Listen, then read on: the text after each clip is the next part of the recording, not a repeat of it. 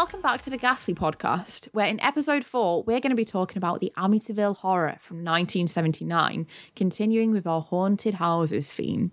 Now, last episode, we looked at the film The Haunting, and I think that even though they're not that far apart in time, in the grand scheme of things, I think the Amityville Horror and The Haunting, even though they both share a theme of haunted houses, are actually very different films. And I think you could potentially say that the Amityville Horror is kind of a predecessor of the contemporary haunted house film. But before we get onto that, Nick, can you just tell us what actually happens in Amityville? Yeah, okay. So the film itself, 1979's Amityville Horror, is based on Jay Anson's The Amityville Horror from 1977, which is a book. And it's allegedly based on the real-life experiences of the Lutz family. And this is George and Kathy Lutz, who've just recently moved into a new property in Massachusetts. And just recently, there was a terrible murder that happened at the house where a man called Ronald DeFeo Jr. shot dead his entire family with a shotgun, basically. And there's a suggestion that he was under some kind of malignant influence when he did it. And so throughout the film, we basically remain with George and Kathy as they start to experience strange happenings inside the house of all different kinds. And there's a priest who tries to come and visit the house, and he falls incredibly ill, and then that creates a subplot of its own where the priest is trying to secure an exorcism for the couple so that they can save themselves from whatever's in the house. But eventually the film culminates in George preparing to shoot his children dead with a shotgun, but Kathy swoops in and she's able to save him from doing it, and he kind of wakes up from his sort of trance-like possessive state, and they are able to escape the house just in time.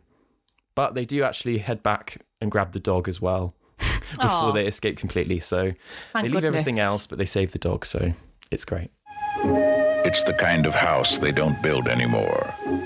A relic of a time when the world wasn't in such a hurry, when there was still time for a little charm and elegance. It has stood empty for a long while. And at the price, it is a bargain. For a growing young family, it is almost too good to be true. What do you think? I love it. James Brolin, Margot Kidder, Rod Steiger in the Amityville Horror.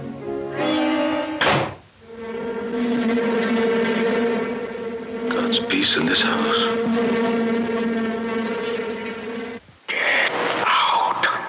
It's completely tonally different from The Haunting, for sure. And you can feel that there's a real departure here in the sense of how the house is being treated. It's much less gothic, I think, than The Haunting.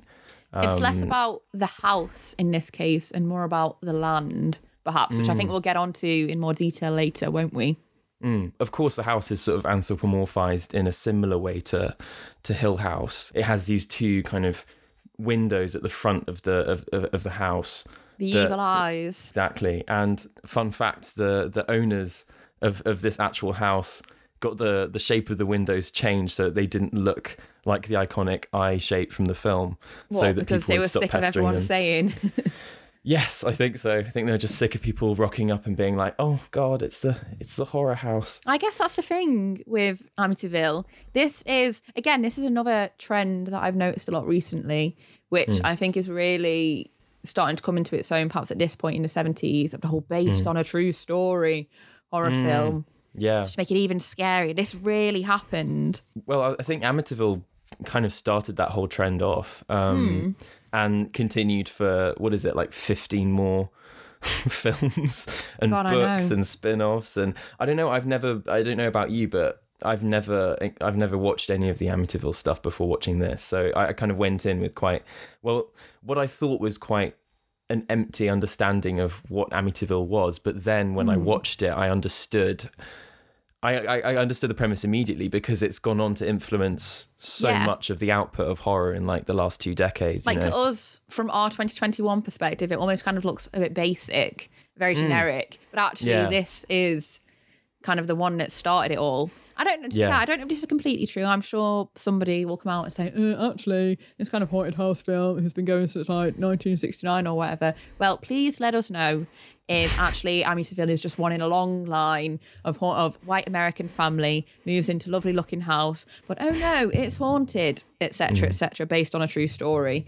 Nonsense. Yes. Please let us know. But as far as I'm aware, this is the first one I can think of. And you see echoes of it in The Conjuring, in Insidious. Yes, well, The Conjuring is actually, I don't know if you knew, The Conjuring is kind of, it's not based as such on the Amityville Horror story, but it's a part of the wider universe. Because, okay, this has gotten to get slightly irrelevant because they aren't actually in this film. Because crucially, neither of them were actually there in the Amityville case. And also, they are both in real life a complete pair of frauds, in my opinion. But whole Ed and Lorraine Warren, the Warrens in The Conjuring, for example, they apparently came to Amityville after the Lutzes had left and like did a little bit of paranormal investigation. But The Conjuring kind of takes the Amityville story, obviously changes it and fictionalizes it more. Again, not that this isn't already fiction, which we'll get onto later, in my opinion. And it kind of situates the Warrens and the Warrens as just saviors of this family.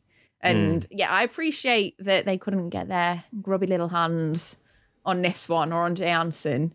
And actually, for once, we get that kind of, because I think also just the Warren, is it Annabelle as well? The Conjuring, Annabelle? Yeah, that's part of the same universe. Oh, the Warrens, yeah. So technically, because the Warrens, this is The Conjuring, for example, is Amityville kind of repurposed. It is all part of the same massive cinematic universe. So not only is Amityville kind of the precursor to these haunted house films, it's like, oh my God, they're all actually so intrinsically linked. It's kind of like the Marvel of horror films. It's like, you know, can we please watch something else for once? And they, what do you mean? Like everyone dies, but then they manage to reset a new timeline.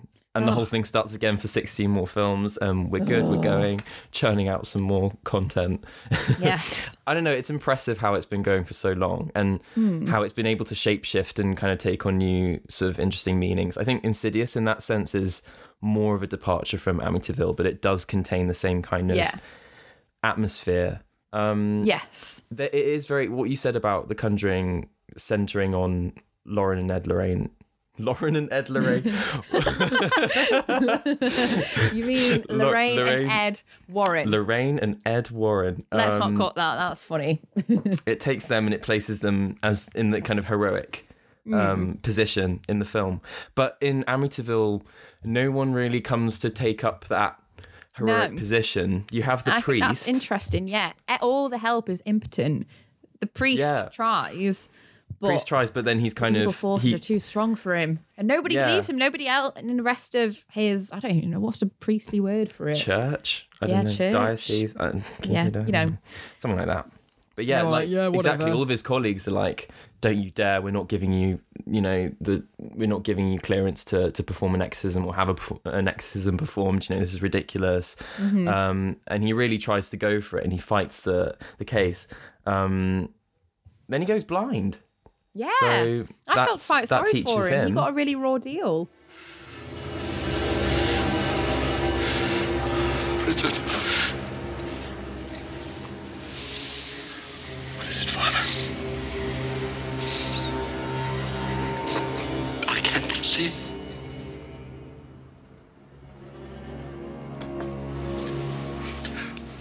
Father, I'm blind.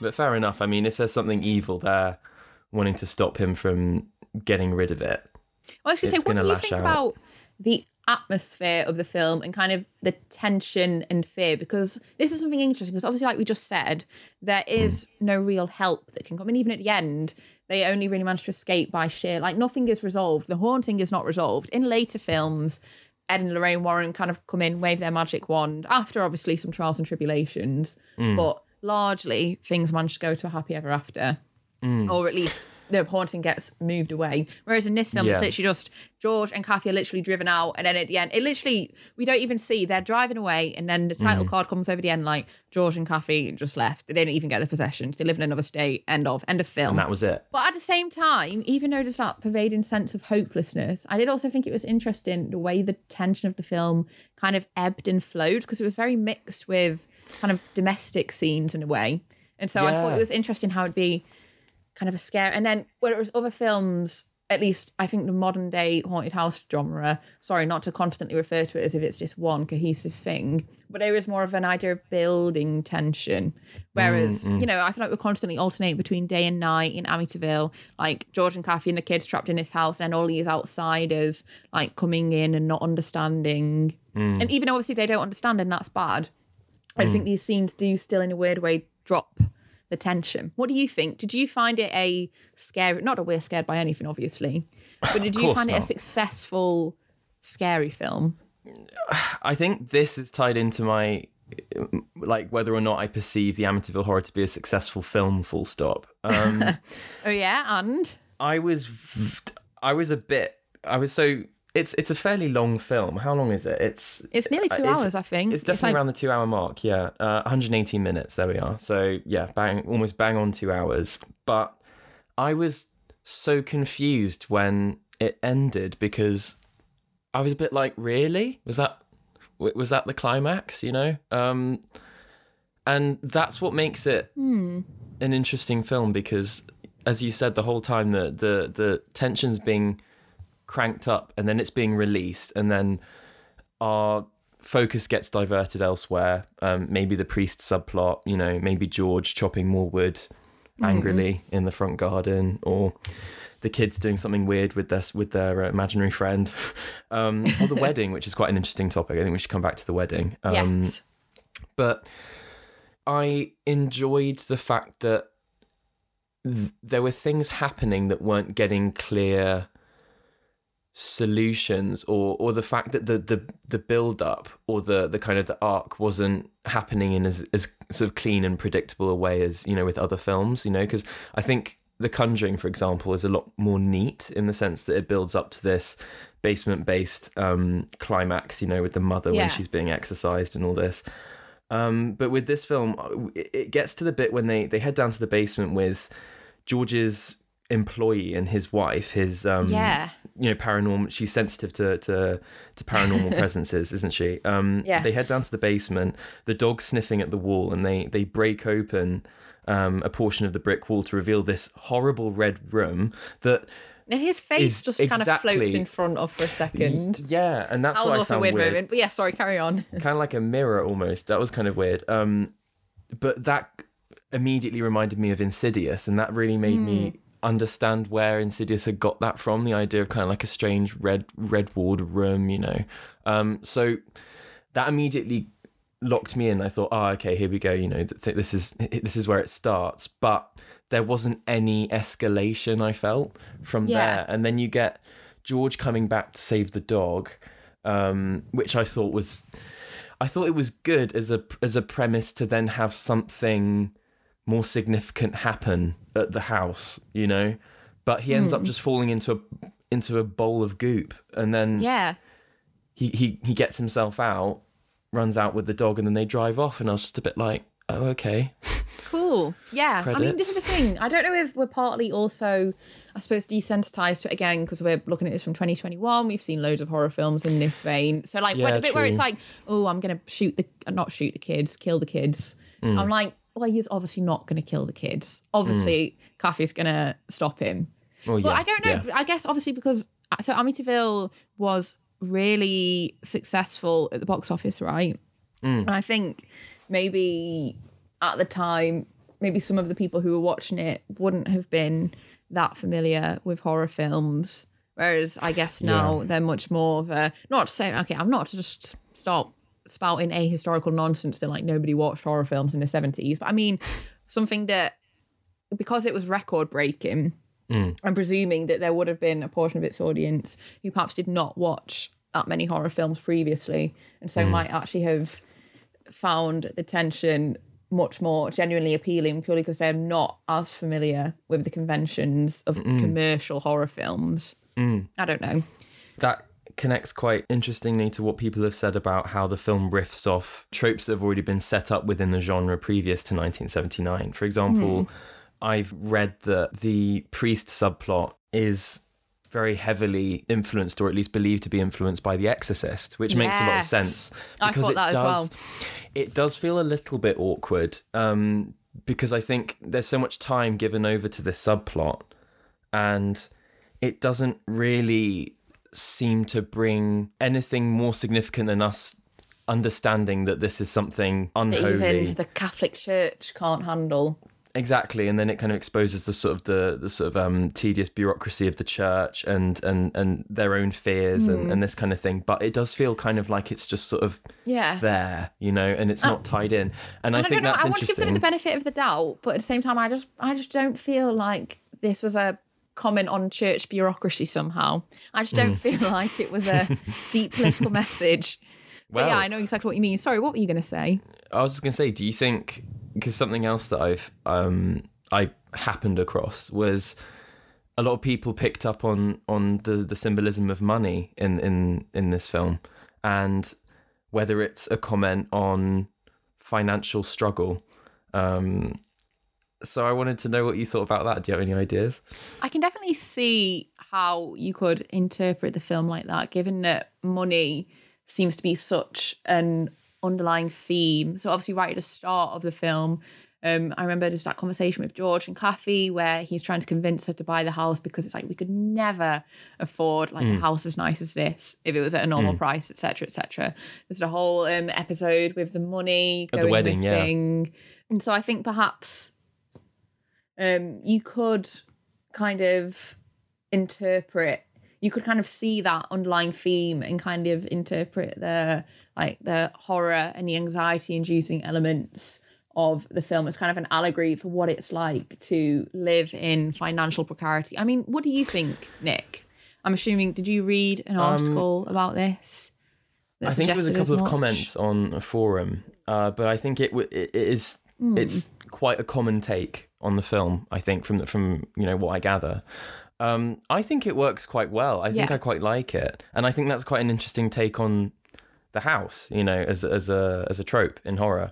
Because I think with The Haunting, you saw the house as the embodiment of an evil presence. You know, they say that the house itself is kind of anthropomorphized and made into a character of its own, and it exacts a kind of power psychologically over Nell and the others, but you know, most of all Nell. Yeah. But with if you're thinking about the house as property, as an item that is invested with value, and to which Kathy and not just financial value but also social value, especially in America. I think there's this massive culture of homeowning as the absolute pinnacle of success. Yeah, and just you know what a house means. Yeah, exactly. In those contexts, then I think looking at it as a financial allegory, you then start to see the supernatural presence in quite a different way. You know, like poltergeist activity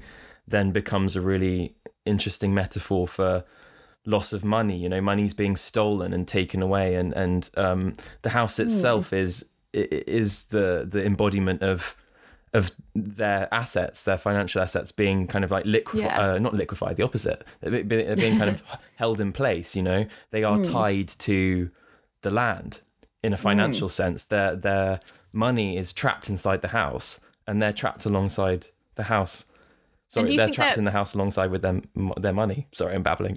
No, it's okay, no worries. Do you think that the fact that obviously it's probably reasonably explicit in Amityville because there's so much focus and so much conversation about money. Obviously, the money goes missing, but perhaps the entire haunted house genre in general could arguably, especially again, like I said, American films, so of course not only in America, they're so destabilizing and they're so threatening because they take this space, which obviously is not only supposed to be kind of a space of not just physical security, but also financial security because it's an asset, and they turn it into this threatening kind of unstable zone, which also actually, again, in Amityville has literal financial consequences. And again, like I said, in terms of social capital, having the house, again, it's also seen as like the ultimate symbol of stability. Yeah, that's such a good point. I think when you buy a house, you're trying to conform to an idea of safety, security, success that, you know, you've received from culture, you know, and when the house bites back at you, or when you find yourself trapped in the house. Because I think that's also very interesting, is the dichotomy between safety and security, being stable somewhere, but then also being trapped somewhere. I think that's a very fine line. And I think with houses especially, because they represent so much in terms of escaping the external, and dangers coming from outside, when the danger starts coming from inside, and especially from below, that's particularly terrifying. Yeah, so exactly. I think, if the house represents a kind of a shelter from evil, and if the house ends up being perhaps not evil in itself, because I think that's more the realm of the haunting and Hill House, but if the house ends up being a conduit for evil, or a bridge to some kind of plane of evil, then it's particularly horrifying and disturbing, I think. And that's why Amityville became this enormous franchise and had this huge impact on horror, was because of the power of that trope. It is very powerful. And even though it's very hackneyed now, we've seen this in so many different forms, you still think, wow, this is actually, it has the power to threaten still, because I think it's just it really taps into something very deep seated in our psyche. Oh Lord, hear my prayer and hasten to answer me.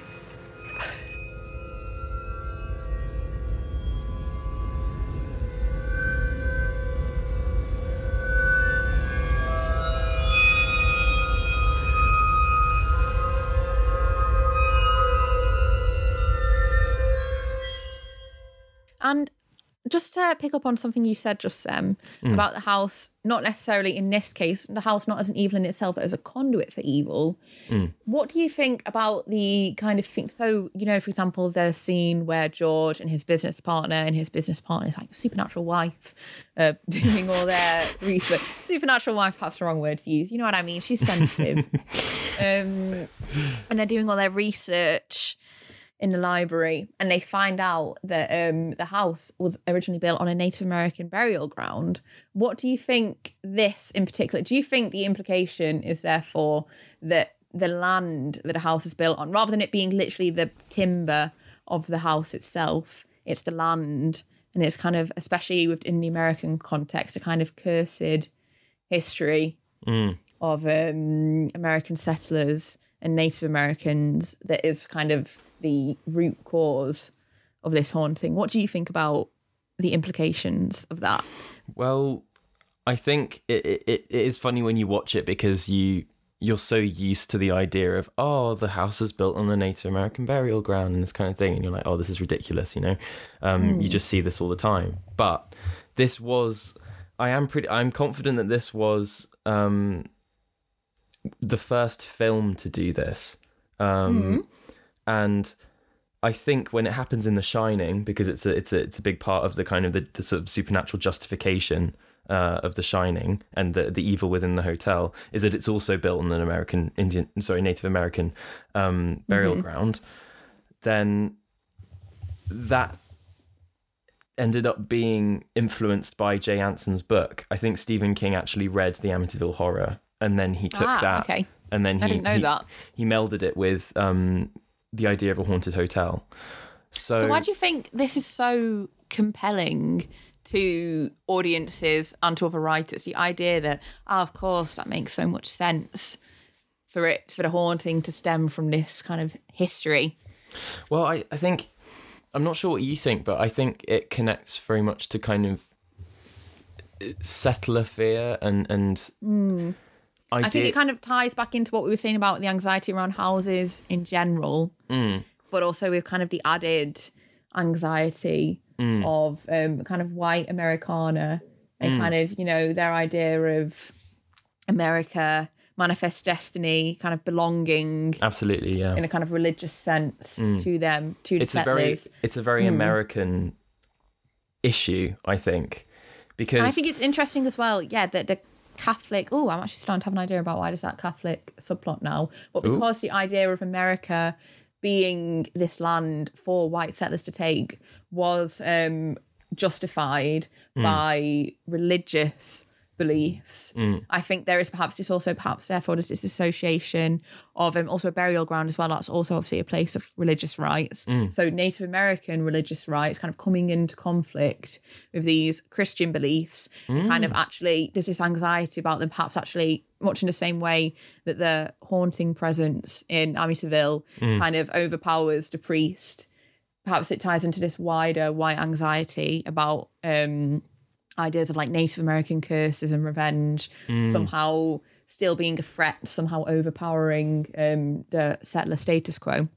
Sorry, it just all came to me. That's really interesting. Yeah, I really like that, because then it leads you to think about whether what we're seeing in the Amityville Horror, the evils, quote unquote, are maybe they're evils because they're being approached from the perspective of Catholicism and from a lens that can only perceive them as a threat to the kind of the spiritual stability and the spiritual hegemony of Catholicism, and especially in a land like America, where it has a non-white history that is kind of being silenced and sort of pushed away, pushed downwards, pushed into the earth even. And it's this idea above ground that obviously like Christianity has won, white settlers have won, but there's perhaps still this underlying anxiety, this underlying threat of actually that not necessarily being the case. Well, that essay, there's an essay by Daryl Katarine called Heirs Through Fear, and she brings up the Amityville Horror and contextualizes it with a couple of other pieces of literature that, utilize the trope of Native American burial grounds and as a source of horror or psychological issues regarding, the experiences of white Americans. And she says that, well, I'll quote here, feeling terrorized by the ground beneath one's feet became for some a hallmark of being authentically American. So I thought that was very pithy. And that kind of connects to that idea of something about possession and something being yours and coming from Europe and sort of establishing a colony or sort of a new system outside of the old system and coming to a new place. You're confronted with this idea of possession and like, can something ever truly be yours? Can territory ever really be yours? And are you always fighting to control it? Is it bound into this idea of something primal and evil that needs to be suppressed? And then that connects very nicely and almost quite in a Freudian way into the fact that so many of these films involve traveling downwards into the basement, which is the space of the subconscious, isn't it? And being close to the earth and what the earth is remembering and what the surface has kind of forgotten or represses, what it keeps below.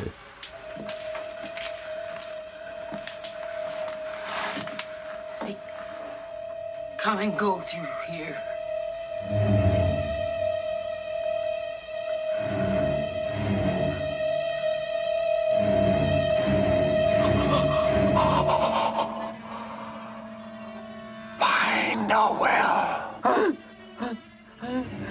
It's the passage to hell.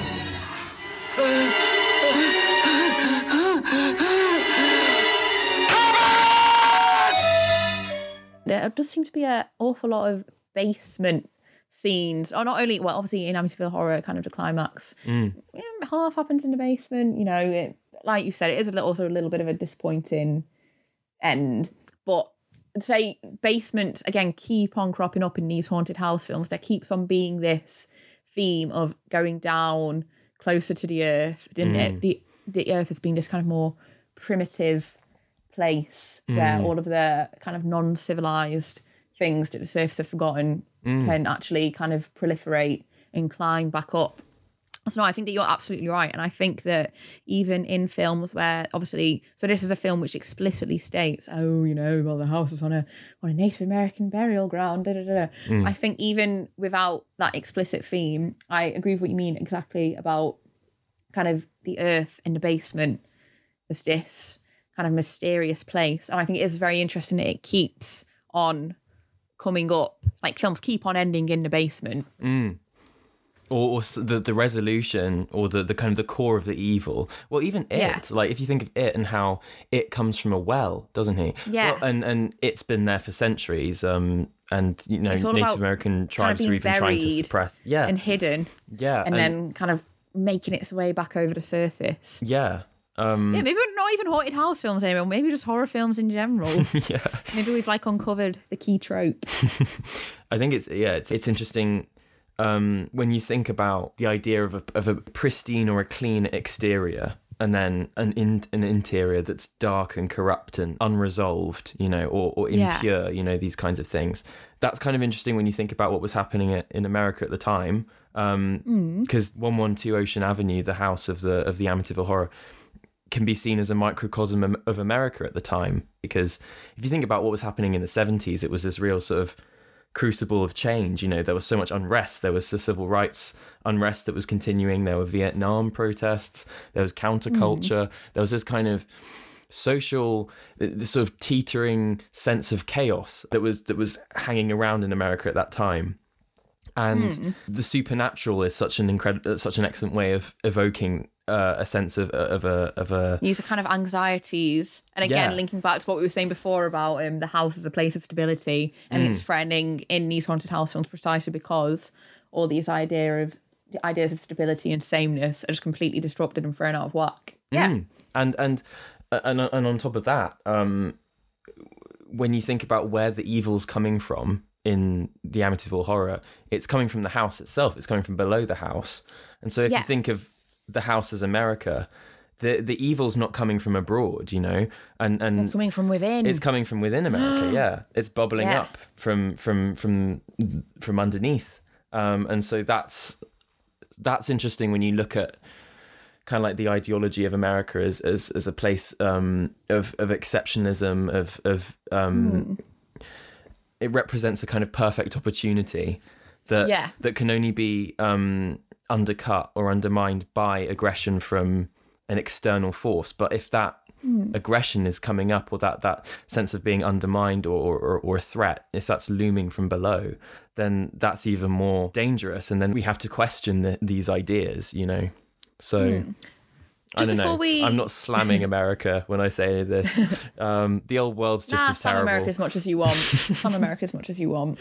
I want to be fair, but I think that's an interesting idea of the house as the country, you know, and coming from within rather than coming from without.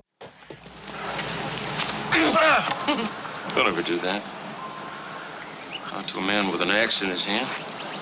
I just thought maybe I could get a little help.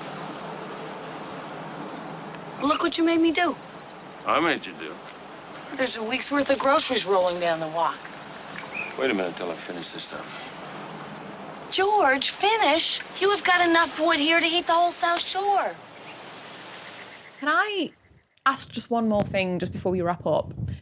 Which also kind of, I think, in a weird way, does still link in very much this very all-American theme. The motif of the serial killer in the film, because obviously the framing device at the start is that Ronald DeFeo Jr., well, that's more of a spree kill or a mass kill than a serial kill. But obviously he murders his entire... Well, you know, there's important distinctions to make between these things. Honestly, genuinely, look it up on Wikipedia. You go on a serial killer page and it'll be like, this is not for people who killed more than 3 people in one go. That is not a serial kill. That is a spree kill or whatever. So point is, it starts with the framing device of Ronald DeFeo Jr. murdering his entire family with a shotgun. Did you think this was really...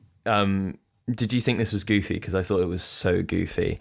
I thought the way it was filmed was really goofy. But then at the same time, it is ultimately true. Like, as much as we might think that George and Kathy Lutz basically made a lot of it up for money, again, onto the financial anxiety thing, well, I guess it made them a lot of money. The whole telling the story made them a lot of money, didn't it? Wow. That's actually, wow. But also, it is true. They did live in the house where Ronald DeFeo Jr. did murder everyone. Yeah, I think this is the thing. In the 60s, 70s, 80s, there seemed to be this entire massive culture in America of serial killers just being completely normalised, you know?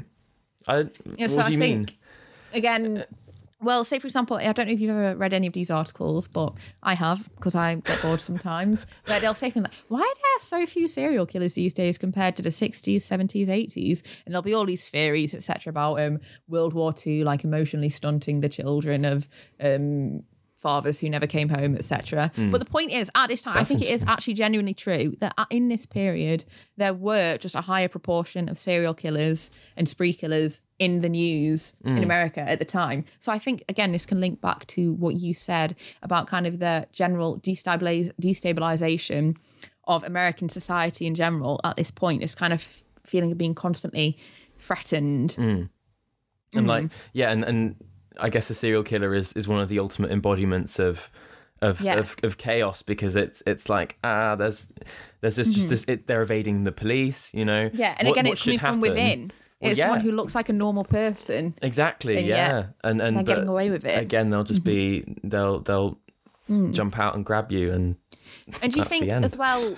There's kind of this framing of Ronald DeFeo Jr. Again, I do think this is kind of weird because he was a real. So was George. Everyone in this film was a real person. So I do find sometimes talking about it does feel a bit strange. But do you think that Ronald DeFeo Jr. is also kind of framed as like this is what George could become?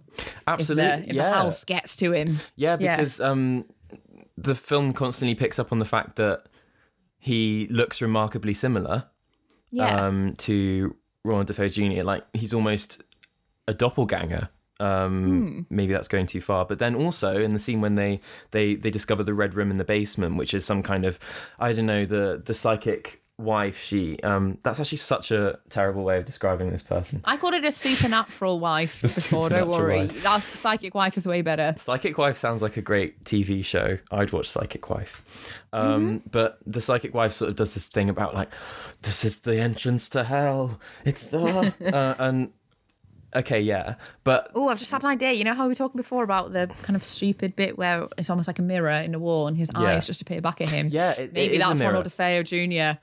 Well, this is the thing, is that they're kind of indistinguishable. Like, there's a lot of... There's interesting stuff going on there, which I thought... And the idea of George going down into the basement, finding this, like, secret, evil, creepy compartment, and then looking in and then seeing himself there... is super. I think that's an interesting aspect, because then you literally have the evil, you have the complete like the other, you know, you have the thing that should be the furthest away from you, the evil, the aggression is actually you know, it's coming from within.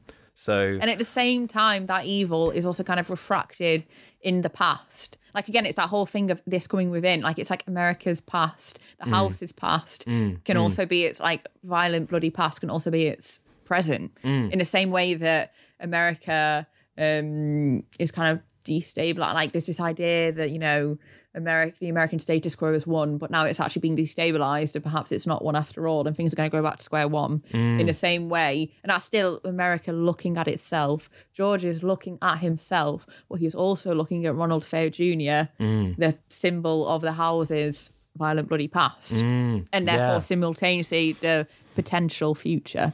So you have past and awesome. I completely agree. Yeah, you have present and past kind of collapsing into each other.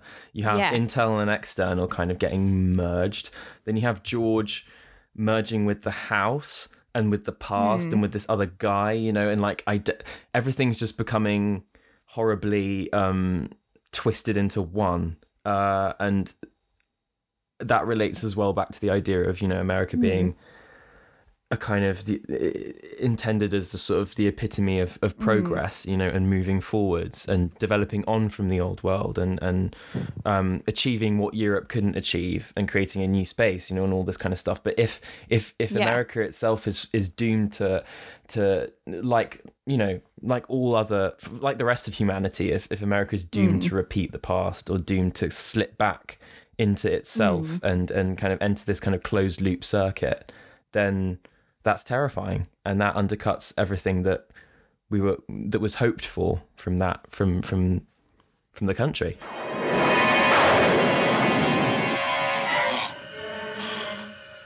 I'm coming apart! Oh, mother of God, I'm coming apart!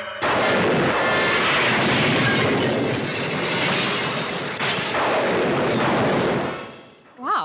think that was a really good discussion. I really enjoyed that. Thank you very much. Oh no, I absolutely, it was awesome. And I'm surprised actually that we managed to. I think when I went into it, obviously because like we were saying at the start, Amityville uses a lot of the tropes that have just become kind of common sense now in horror films. Perhaps when I was watching it, there was kind of the sense of this is your generic haunted house film, but actually, when you look under the surface, there's loads to talk about. There is. It is interesting. But can we just cycle back to the shotgun sequence, because I have a big problem. I do have a big problem, and I wonder if you might have the same problem. So he goes from room to room shooting them with a shotgun, his kids and his wife. How do they not hear? Yeah, everyone else is just asleep. Everyone's like, because. But like it happened in real life, so it must have. Hang on, actually. Please excuse me, listeners, if you can hear typing right now, but it doesn't matter. I'm just going to Google the real Ronald Dafoe Jr.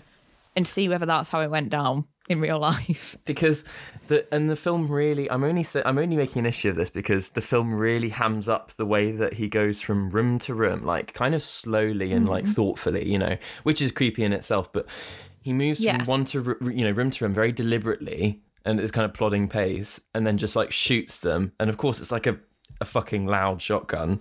And everyone... How are they not waking up? Well, apparently, I'm on a Wikipedia page now of real life. Okay. And physical evidence suggests that his mother and one of his sisters were awake at the time of their deaths. So presumably they had been... In real life, they did wake up. See, this... Okay, so I was right to have an issue with that. Exactly. And then...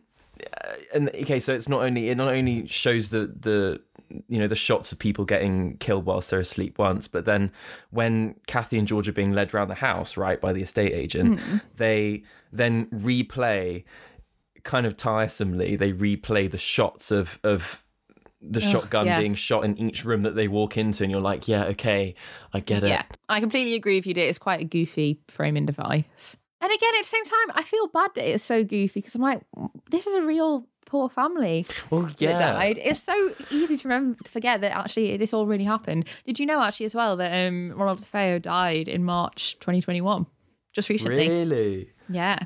It doesn't say what of, but I'm gonna headcanon it as COVID. Oh God. Well, at least we can finally put that real life story to rest. But I do feel kind of bad for the real life family that it's so kind of sensationalized and shot so stupidly. Yeah. I completely agree with you. Yeah. But then I guess that's... I need to be careful here. I don't want to promote or endorse the idea of, real life stories of trauma and tragedy being, kind of sensationalized and then spun out for the masses. But yeah, it just is what happens, when you think of folklore, is full of just like horrible stuff happening. But then it gets, spun out and you become removed from it and it becomes sensationalized and then it takes on this sort of sense of kind of myth, And when you think of Ronald Dafoe, you don't think of, well, especially when it's made into a film and a book and then 15 more films and then whatever else was made with it. When you think of Ronald Dafoe, you just think of this kind of mythical figure. You don't think of an actual person going into children's rooms and shooting his own kids, But he's a real man, and also at the same time, there was. Actually, no, that's a complete lie. I was going to say there was one surviving member, and I was like, wait, no, the surviving member was Ronald Dafoe himself. And did you know he reported the crime himself? He was like, oh, some lunatic has just shot my parents. Did he do it as like? Did he go like, oh, someone... Did he try and lie and pretend he didn't do it? Or did he go like that weird thing where he's like, I just shot my family? No, he was like, apparently said, you gotta help me. I think my mother and father are shot. Oh, God. Allegedly. And then, but then the police managed to coax and he confessed. So... Yikes. We're pretty sure he did it. Yikes. Yeah, because that's exactly...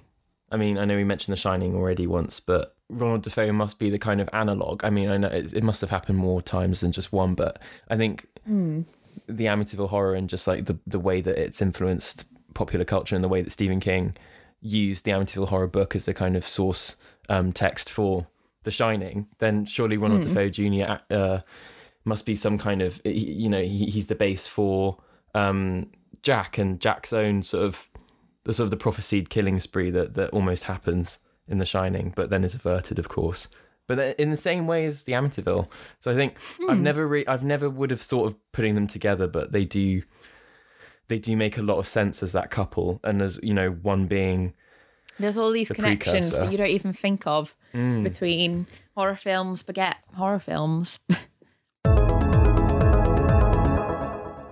Thanks so much for joining us this week for this episode on the Amityville Horror. I hope you enjoyed it as much as we enjoyed recording it. And please join us next week for episode 5 of the 6-part Houses series, where we'll be looking at Nobuhiko Obayashi's House from 1977. Don't forget to subscribe and stay safe.